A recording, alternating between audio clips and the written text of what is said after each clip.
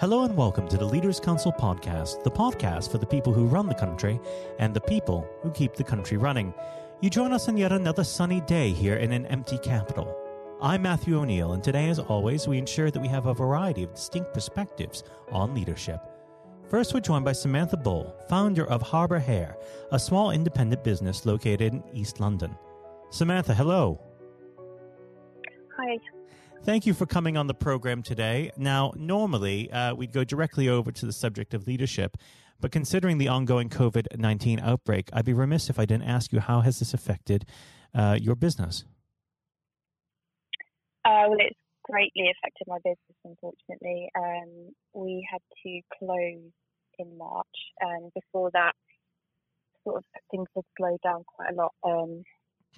Anyways, due to the nature of my business being hairdressers, we cannot work remotely or digitally. Of course. It really does depend on seeing clients face to face. So yeah, it's been quite challenging times, really. And how do you see the future panning out for your business? Well, I mean, hopefully it will be back on track once we can reopen. I'm hoping people have waited to have their hair cut and coloured, so we should have an influx of clients, but it's going to take me a little while to financially get back on my feet. So yeah. Now, do you believe that there's going to need to be a change in the way in which you do business when the COVID restrictions are withdrawn? Yeah, definitely. There's going to be a lot of different practices in place with social distancing within the workplace. There's going to be a lot more PPE going to be used.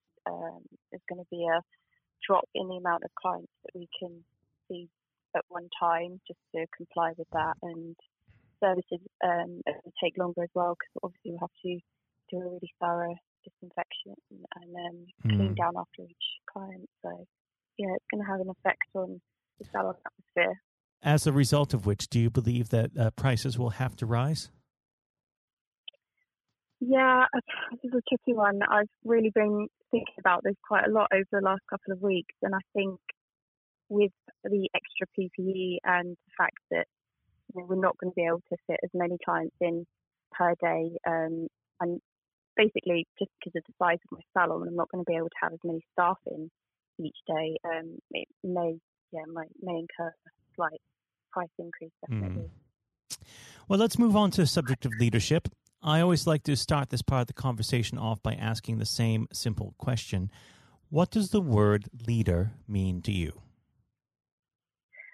So a leader to me would be someone who supports and encourages, someone with the ability to take the lead, motivate and inspire the individuals within their team. Mm-hmm. And how would you say you epitomize that? What is your leadership style?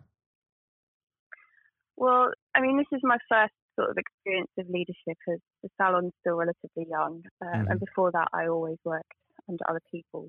So I kind of feel like my style's still evolving a little bit with every obstacle that I face. I tend to try to look at situations that arise with a how would I feel if it were me attitude, and then go from there. I think you're absolutely right. I think people's leadership style is constantly evolving. Let's talk a bit about your background. You worked in special effects makeup for 10 years in the film industry. Now, let's talk a bit about that and how that's affected your leadership style. Well, again, I sort of, within the film industry, it's all set into different departments, and you're kind of working underneath someone from the department. So you're kind of just sort of taking the work that's given to you and following someone else. So I think that it's definitely helped some experiences I've had with how people have led me. I'm not necessarily how I want to lead like them, but how I would do things differently. Of course. Yeah. Well, people seem to forget that one can learn just as much from a bad leader as they can from a good one. Yeah, definitely. Are there any lessons, positive lessons from the film industry that you've taken from there and instilled in your workforce?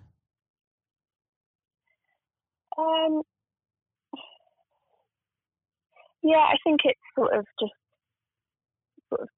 being honest and sort of keeping on top of your workload. And if if you feel like you're a bit overwhelmed with stuff that's going on, if you feel like you can't finish something on time, just to make sure that you communicate this to your leader. And I feel like I'm very clear from the start with all my staff. If there's a problem with anything, or if you feel like you can't do something, just come to me straight away and tell me, and we'll problem solve to get through it. So yeah, I think that's definitely helped with Fantastic.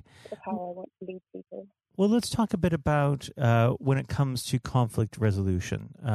We know that humans aren't infallible. Eventually, they do get into some sort of disagreements with one another. What's your method of resolving conflict? I mean, I've been quite fortunate, actually, that there hasn't really been a great deal of conflict within the salon. But again, I just sort of address it straight away. If someone comes to me and they're not happy with something, then I will talk to everyone as a group. And the important thing is to not make someone feel like being singled out or bullied, but at the same time, it should be very open, and people should feel like they could say if they feel unhappy about how someone's treating them or working within the salon. So yeah, it's just a very open discussion, really, just to try and solve any conflict as quick as possible, because we're quite a small salon, so it's going to make a difference if there's conflict. You're going to notice it. So. What do you hope to achieve in the next decade? Do you have a plan? Sorry, in the next decade? In the next 10 years? In the next year? Yes. Yeah, it's just to get ourselves back on track. Hopefully we'll be able to reopen on the 4th of July as planned, because any longer closed can just cause more issues. So, yeah, I've got a fair bit of planning to do with, as I say, getting the salon reopened for social distancing and, getting all the extra PPE in, which is quite difficult to get hold of these days. So. Now, we're almost out of time, but let me just ask you one final question. What leaders in the world of business or even in any other field inspire you on a daily basis? I mean, there's so many. I would just say leaders that are consistent and manage to make a change in the sort of industry or where they're trying to go is the best kind of leadership. So I would say, yeah, someone. I think there's too many to name, to be honest. Well, it's been an absolute pleasure having you on the program, Samantha. And when things get back to normal, I'd be very interested to hear how things have changed for yourselves. Samantha, thank you. You're welcome. Thank you very much. That was Samantha Bull, founder of Harber Hair. And now, if you haven't heard it before, it's my exclusive interview with our chairman, Lord Blunkett. Lord Blunkett, welcome.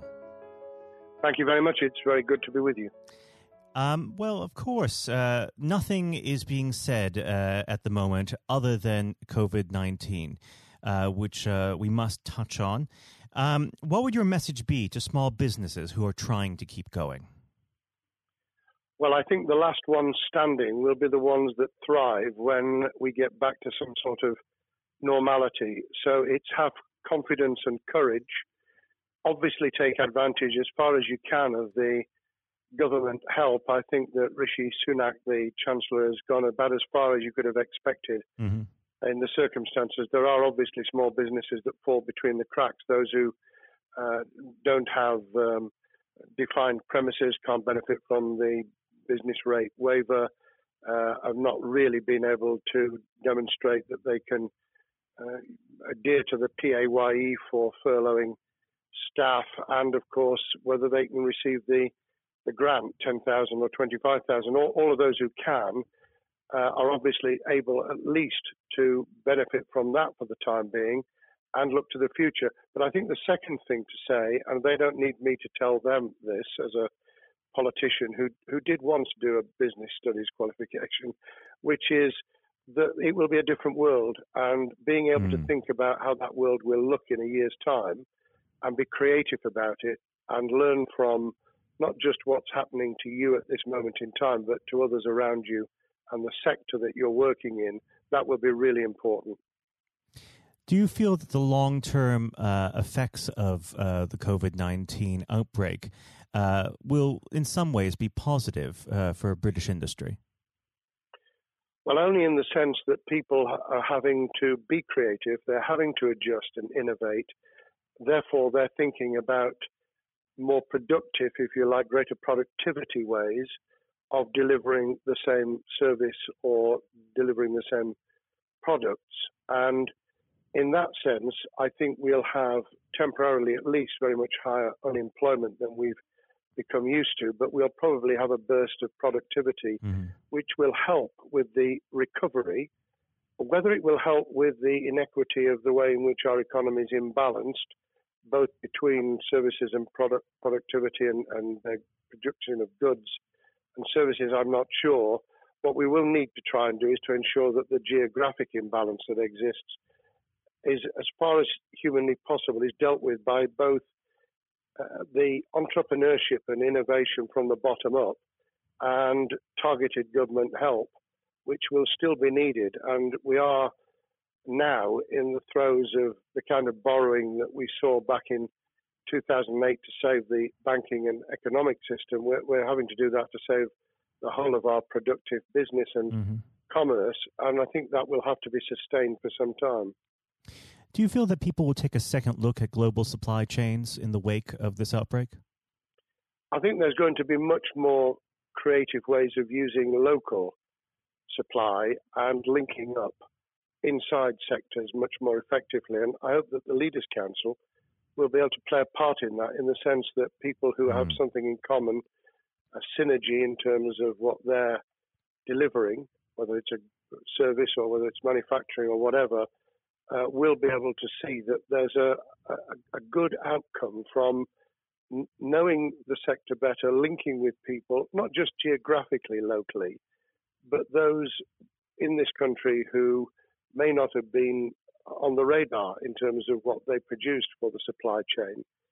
And, of course, ensuring, because there's quite a lot of fraud going on as we speak with people getting into cyber attacks, that they'll also take account of going into the cyber security side effectively as well. The more we are online, the more people who are working from home, the more vulnerable those businesses and their supply chain become.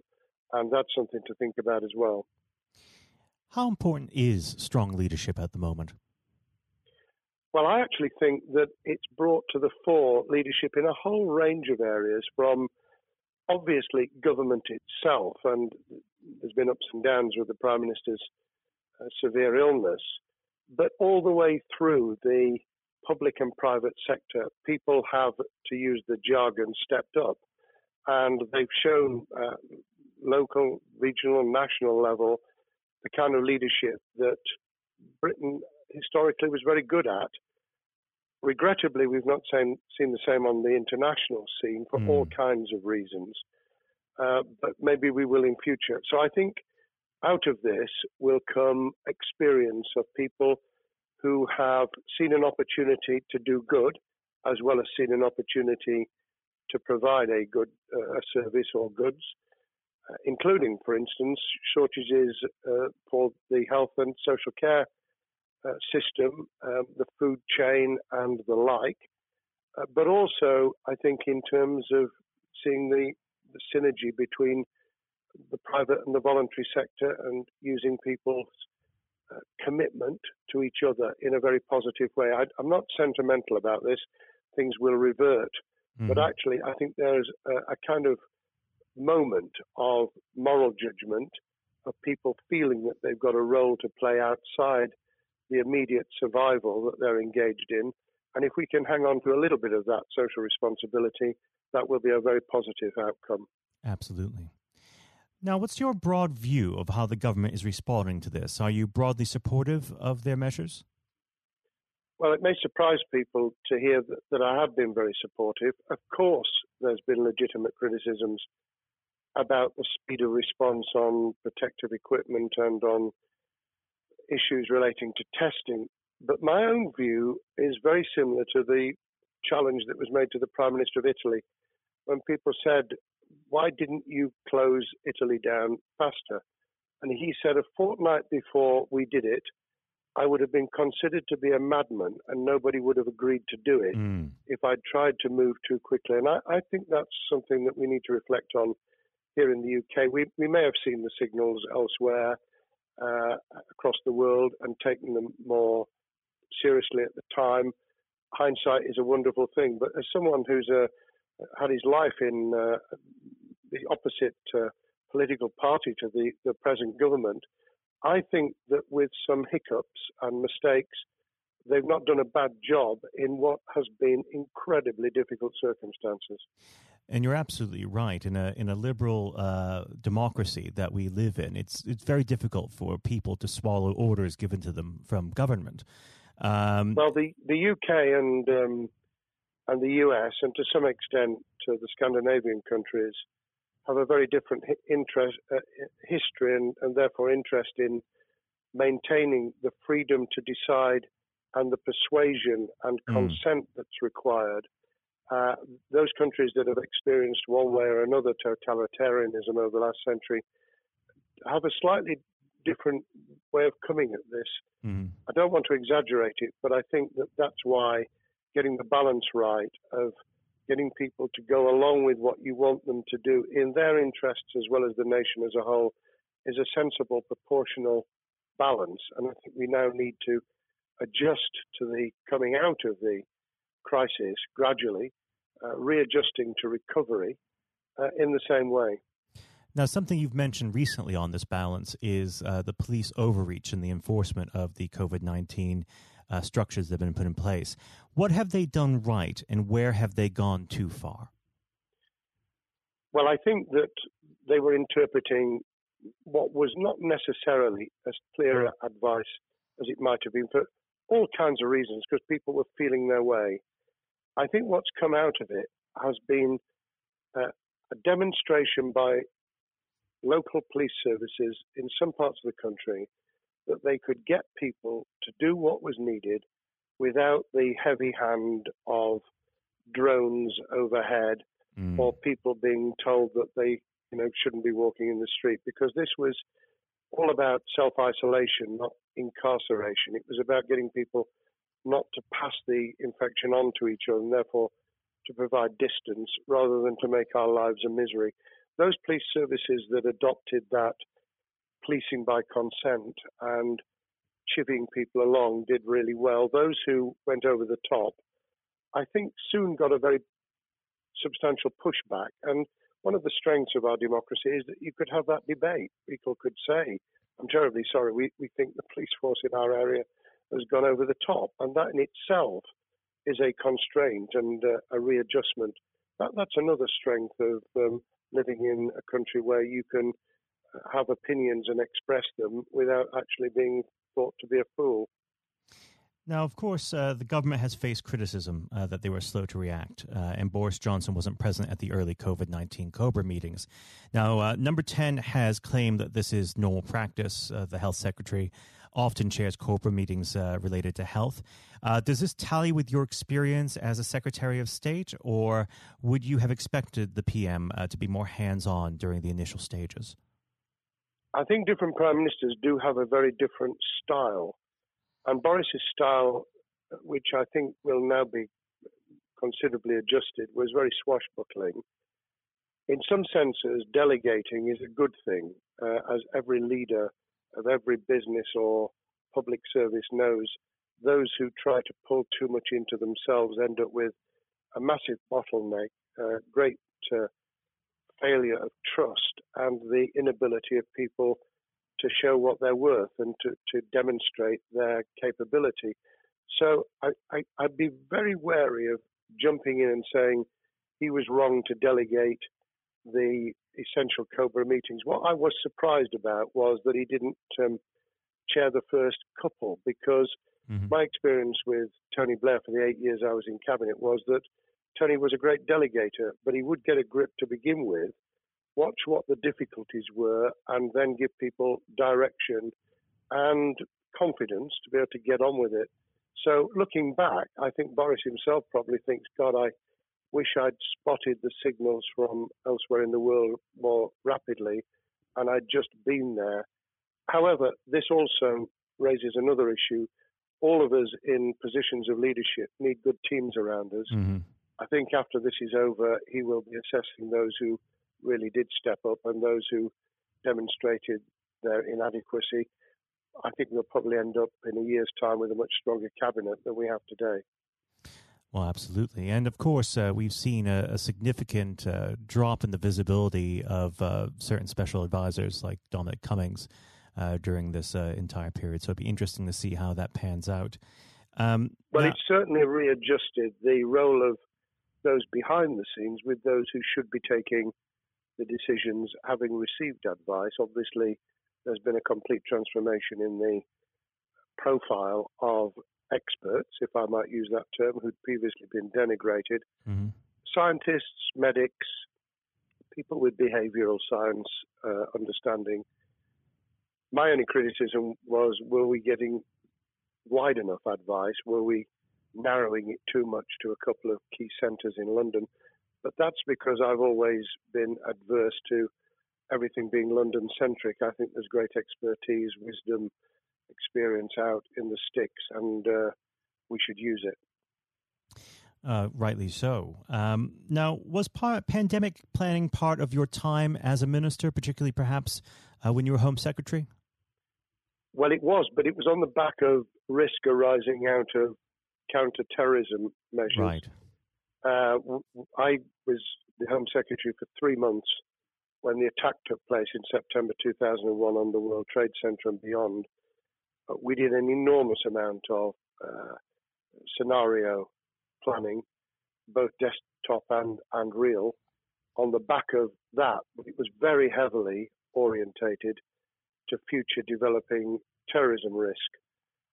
I certainly got involved with talking about pandemics. I remember being at a seminar in Edinburgh where the university there had done a lot of work itself on the issue of pandemics. And of course, we saw SARS and other things emerging.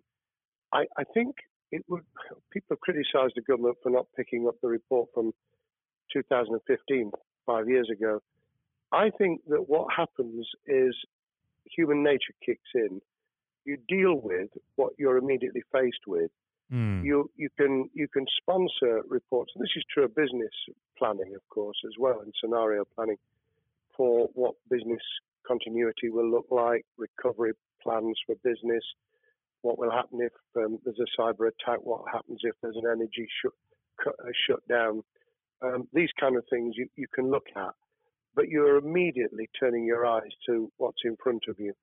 And had we picked up a bit more on the danger from Ebola and SARS and what have you in the past, then we might have said, what if something hits us in the developed nations that we don't have a vaccine for, that we can't immediately whisk up protective materials or equipment, or for that matter, medicines that help with recovery, all of which we now see are a danger. I think this will make an enormous difference to the planning for the years ahead. I hope it will be widened so that we don't just look at what's happened, but very rarely do you see something exactly repeat itself. Some of the circumstances will be, but others won't. So that's why I've put emphasis in what I talk about on looking at the other virus, the cyber attack scenario, which could be just as dangerous in a world of just-in-time provision. One of the miracles of the modern developed world, except for the very poor, has been the distribution of food. A lot of it on computerized, technologically advanced systems. If that were to come down, we'd be in real trouble. So I think we need to think those sort of scenarios as well. So have a full plan across both sectors, biological warfare, pandemics, and cyber warfare. Yes, and to do so on different levels. I think, again, thinking global but acting local, we need a lot more to think about what would happen if something took shape that actually broke down those national and global chains and how we would cope.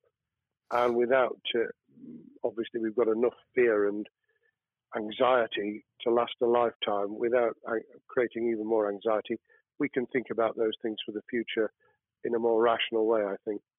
Now, aside from the physical threat of the virus, one of the things that people are vastly worried about is the effect on the economy, not just national economy, but also the world economy. Now, it has been said by certain parties, and I'd like to garner your thoughts on this. Is there a danger of the effects of the lockdown being even worse than those of the virus?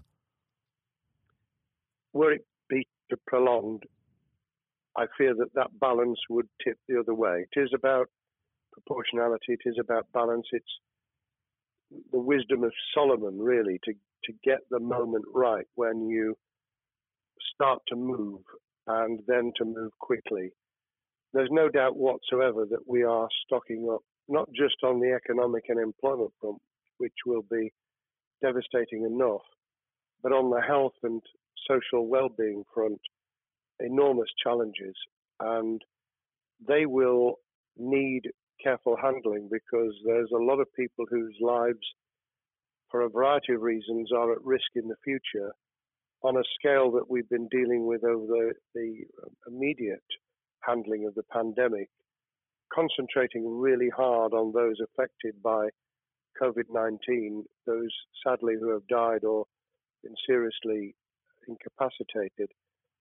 That will roll over into the economic, the social, the mental health and cultural well-being of the nation, and that will need all of us to pull together as well. Absolutely. Now, do you believe the government's doing enough for business? I think that the speed of reaction once the scale of the pandemic was clear was very good. I've praised Rishi Sunak for his action. Remember, a chancellor who only just come into office was planning to deliver the budget in the middle of March and has had at least three equivalent budgets since.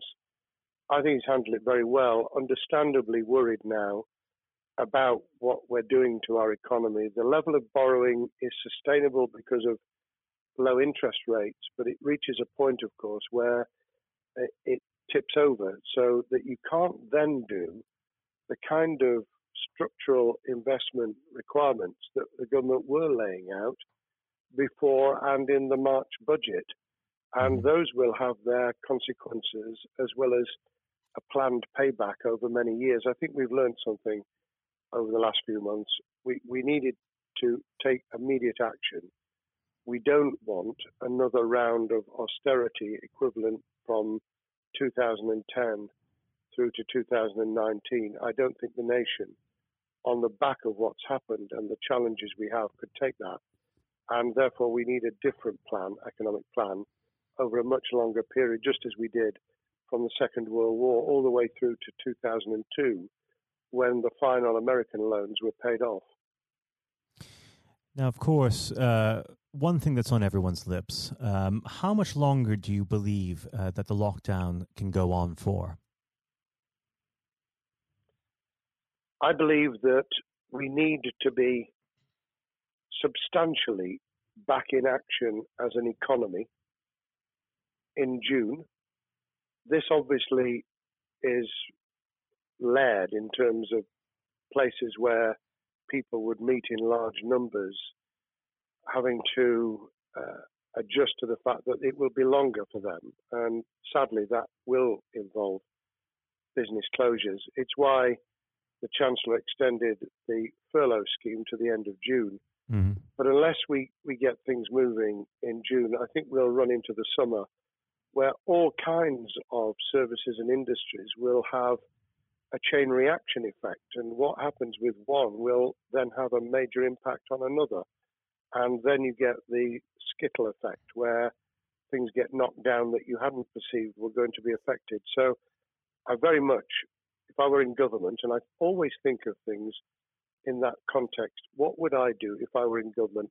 I would be on the side from the second week in May, on the side of the hawks, in terms of saying we've got to start moving, and we've got to do so with the collaboration and cooperation of the public, who have got the message, who did behave, who responded magnificently. Let's try and get back, perhaps, doing things differently for a time, but substantially getting back to business as usual. And unless we do that, then those areas that can't and wouldn't expect to be back in action immediately get pushed further into the middle of the year and the autumn, and then they become unsustainable.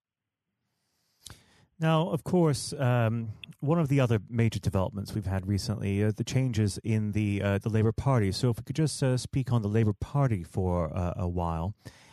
This might sound like an obvious question, but how does Sir Keir differ from Mr. Corbyn? Well, I'm biased because I believe the Labour Party has come out of 4.5 years of a black hole of a nightmare, where it neither represented a credible opposition nor an electable government, and the combination was to let those who supported the Labour Party and needed some of its policies let them down very badly. Sir Keir Starmer both is a highly intelligent, professional lawyer who, as Director of Public Prosecutions, led the service well, had to take difficult decisions at a time of austerity, understands the world beyond Labour members, but has been able to do business with those who originally supported Jeremy Corbyn and was able to command support from them. His creation of a balanced shadow ministerial team has been very encouraging. I supported Lisa Nandy, who he's made Shadow Foreign Secretary, because I thought she understood the north of England and the disaffected former Labour voters. But I believe that Sir Keir has taken on board those who have something really sensible to offer, and I believe he will be both a great leader of the opposition. More importantly, he will then present himself as a credible alternative Prime Minister, and all governments need an alternative government at their shoulder.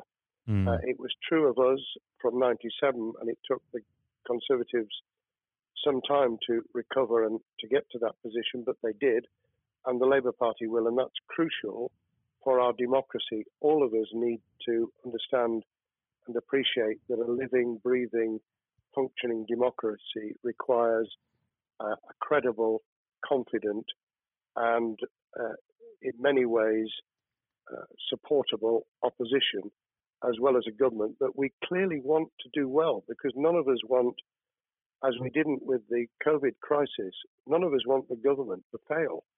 We want to see our economy recover. We want our social well-being to be taken into account. We want to overcome deep-seated inequality and poverty, and we want to do it with enterprise and entrepreneurship and business playing their role. And that is about leadership nationally, locally, in the private and the public sector, people with ideas, with confidence, with the ability to pull teams around them, above all, to have some idea of what it is they want to achieve and a very good idea as to how to achieve it.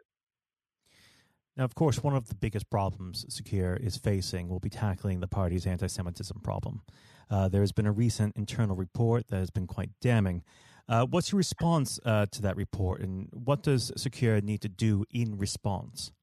Well, there are two reports. One which is being produced by the Equality and Human Rights Commission, which he will, and has already indicated, will implement in full. The second was a leaked report put together by the supporters of Jeremy Corbyn, 800 pages of private interchanges on social media which he has, Keir Starmer, set up an investigation to identify who did it, who leaked it, what the content was, does it have any salience and lessons for us, and where necessary, action will be taken. So I hope that as he moved very quickly to reassure the Jewish community, so he will be able to take the necessary steps to back up that reassurance with the kind of actions that says that this was a blight on a historic, great political party that all of us were ashamed of. We've been able to put that behind us and to move on to facing the future with confidence. What's the one key thing that Sir Keir needs to do to restore Labour as an election-winning party? I think Sir Keir Starmer's major challenge is to convince sceptical voters that Labour has not only reverted to a party that they can support because they can see it acting, developing, presenting as a credible alternative government, but also that the lessons have been learned from the fiasco from 2015 onwards. In other words, there have to be very clear signals of substantial change, not just the right words, not just reassurance that we're not going back to some of the crazier policies, but actually that we've understood why the electorate rejected those policies so substantially in December 2019. If people get that message, they'll understand that the Labour Party has changed, as it did in the 1980s and early 90s, to become the electable government with the greatest majority in historic majority, even greater than 1945, which I was privileged to be able to take advantage of in 1997 when I joined the cabinet. Now, I know what your answer is going to be to this question, but indulge me. Do you think Sir Keir has what it takes to be PM? Yes, I do. I think he has the background, he has the experience, he has the professionalism, he has the forensic mindset, and he has the confidence to have put a team around him which will ensure that it will work. And those elements are true of all leaders.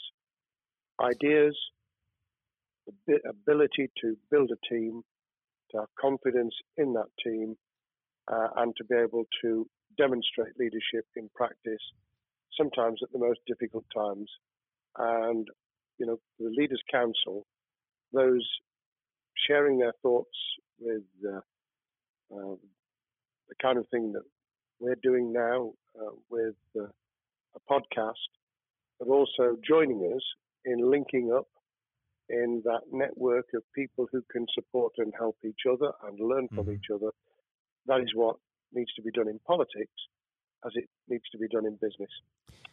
Thank you very much indeed, Matthew. Well, thank you for coming on the program. It's been an absolute pleasure, and I look forward to speaking with you again. Thank you very much, and good luck to all those listening in what has been a nightmare scenario.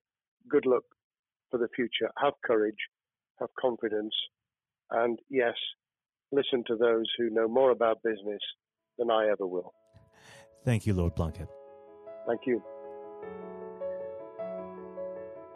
This has been the Leaders' Council podcast. Thank you for celebrating excellence in leadership with us. I have been your host, Matthew O'Neill. Until next time, goodbye.